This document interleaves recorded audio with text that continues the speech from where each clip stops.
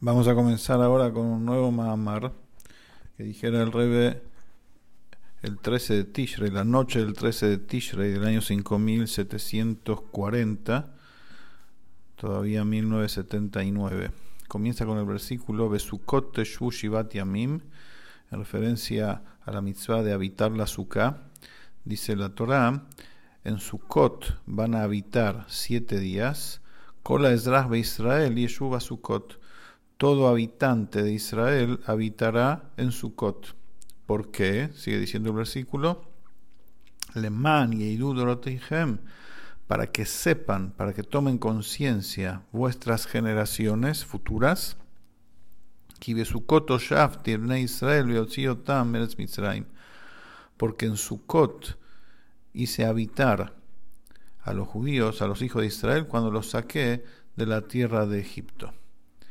Así dice el versículo con el que comienza el Mahamar. Dice el Rebbe que de la expresión del versículo Leman Yeidu, para que sepan, para que tomen conciencia las generaciones futuras, de esa expresión se entiende que este conocimiento, esta toma de conciencia, no es solamente un tema en la kavaná, en la intención, en el pensamiento de la mitzvah, cuando uno habita la mitzvah, sino que es parte esencial en el cumplimiento de la mitzvah.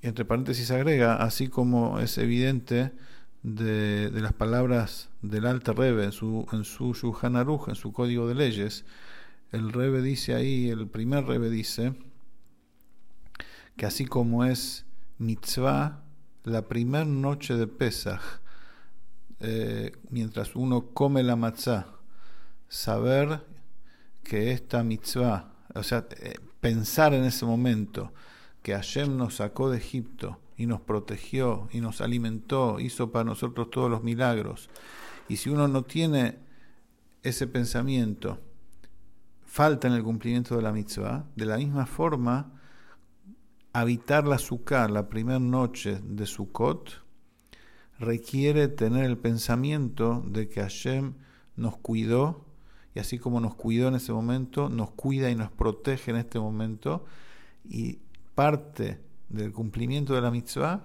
es tomar conciencia de la fe plena que debemos tener en que Hashem es el que nos brinda todas nuestras necesidades. Así como fue en el desierto, así también es en este momento.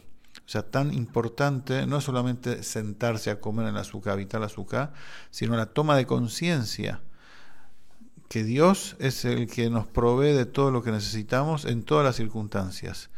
Eso es parte del cumplimiento de la mitzvah. Continúa el Rebbe diciendo que son sabidos las especificaciones particulares de los Rebes sobre estas palabras. ¿Por qué es tan importante esta toma de conciencia y por qué es parte del cumplimiento de la mitzvah? También hay que entender, dice el Rebbe, ¿qué significa Basukot Teshvu? En Sukkot habitarán. Acá hay una aparente paradoja, contradicción, paradoja. ¿Por qué?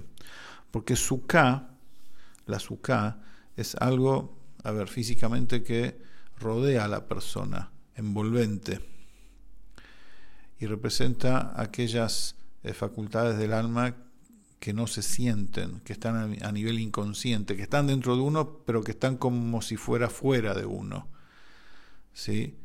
Eso es, en el lenguaje jasídico místico, un estado de makif.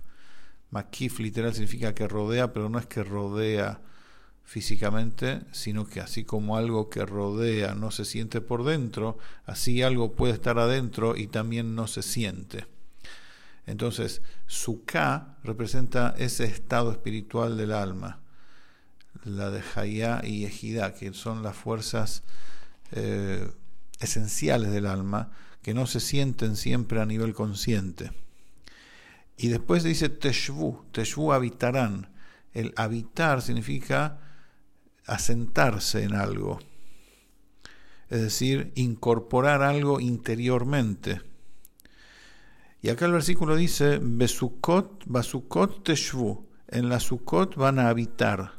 Es decir, que incluso después que uno habita, incluso después que uno incorpora los conceptos, entendiéndolos interiormente, entendiéndolos, sintiéndolos, todavía queda Besukot, todavía queda algo que no se puede incorporar, algo como si fuera por fuera a nivel inconsciente.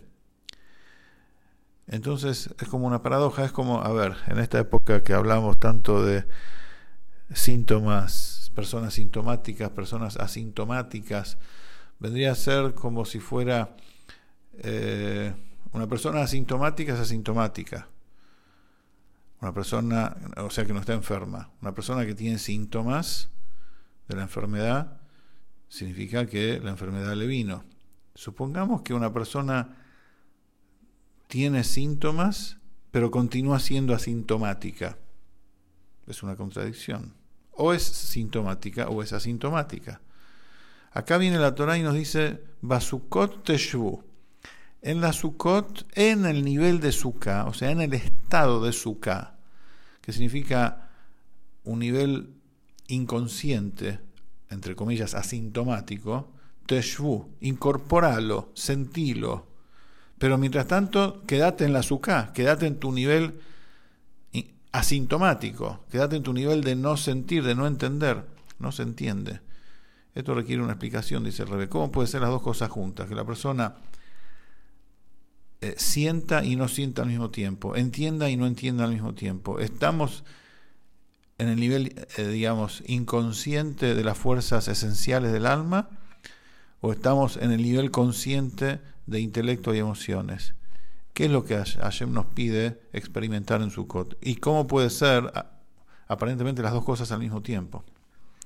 Esto hay que entender. También hay que entender, el versículo continúa diciendo, Kol Ezrach Israel Yeshuva Sukkot. Todos los habitantes de Israel van a habitar la Sukkot.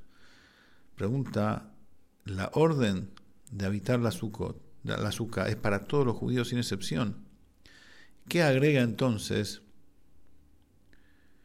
O sea, el versículo comienza claramente diciendo, Basukot Teshvu Shivat Yamim, en la Sukkot van a habitar 7 días. Ahí estamos incluidos todos. ¿Qué agrega? Todo habitante de Israel va a habitar la Sukkot. Si estamos todos incluidos. Y es más, a continuación de todo habitante de Israel van a habitar la Sukkot, no dice cuántos días. Al principio, cuando nos incluye a todos, dice Basukot Teshvu Shivat Yamim, en Sukkot van a habitar 7 días. Ahí estamos todos incluidos. Después especifica algo, aparentemente. Kol Ezrach Israel, todo habitante de Israel habitará la Sukkot, y no dice cuántos días. También esto hay que entender.